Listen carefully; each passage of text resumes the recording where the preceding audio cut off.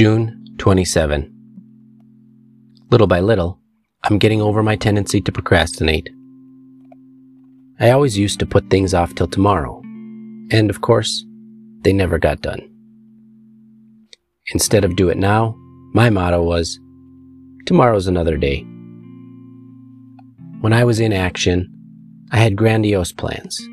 When I came down from my high, I was too busy getting over my depression to start anything. I've learned in the Gamblers Anonymous program that it's far better to make a mistake once in a while than to never do anything at all. Am I learning to do it now? Today I pray, may God help me cure my habitual tardiness and get me to the church on time. May I free myself of my self-imposed chaos of lifelong procrastination. Library books overdue, appointments half-missed, assignments turned in late, schedules unmet, meals half-cooked.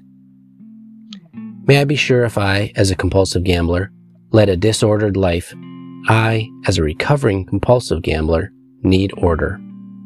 May God give me the serenity I need to restore order and organization to my daily living. Today I will remember, I will not be put off by my tendency to put off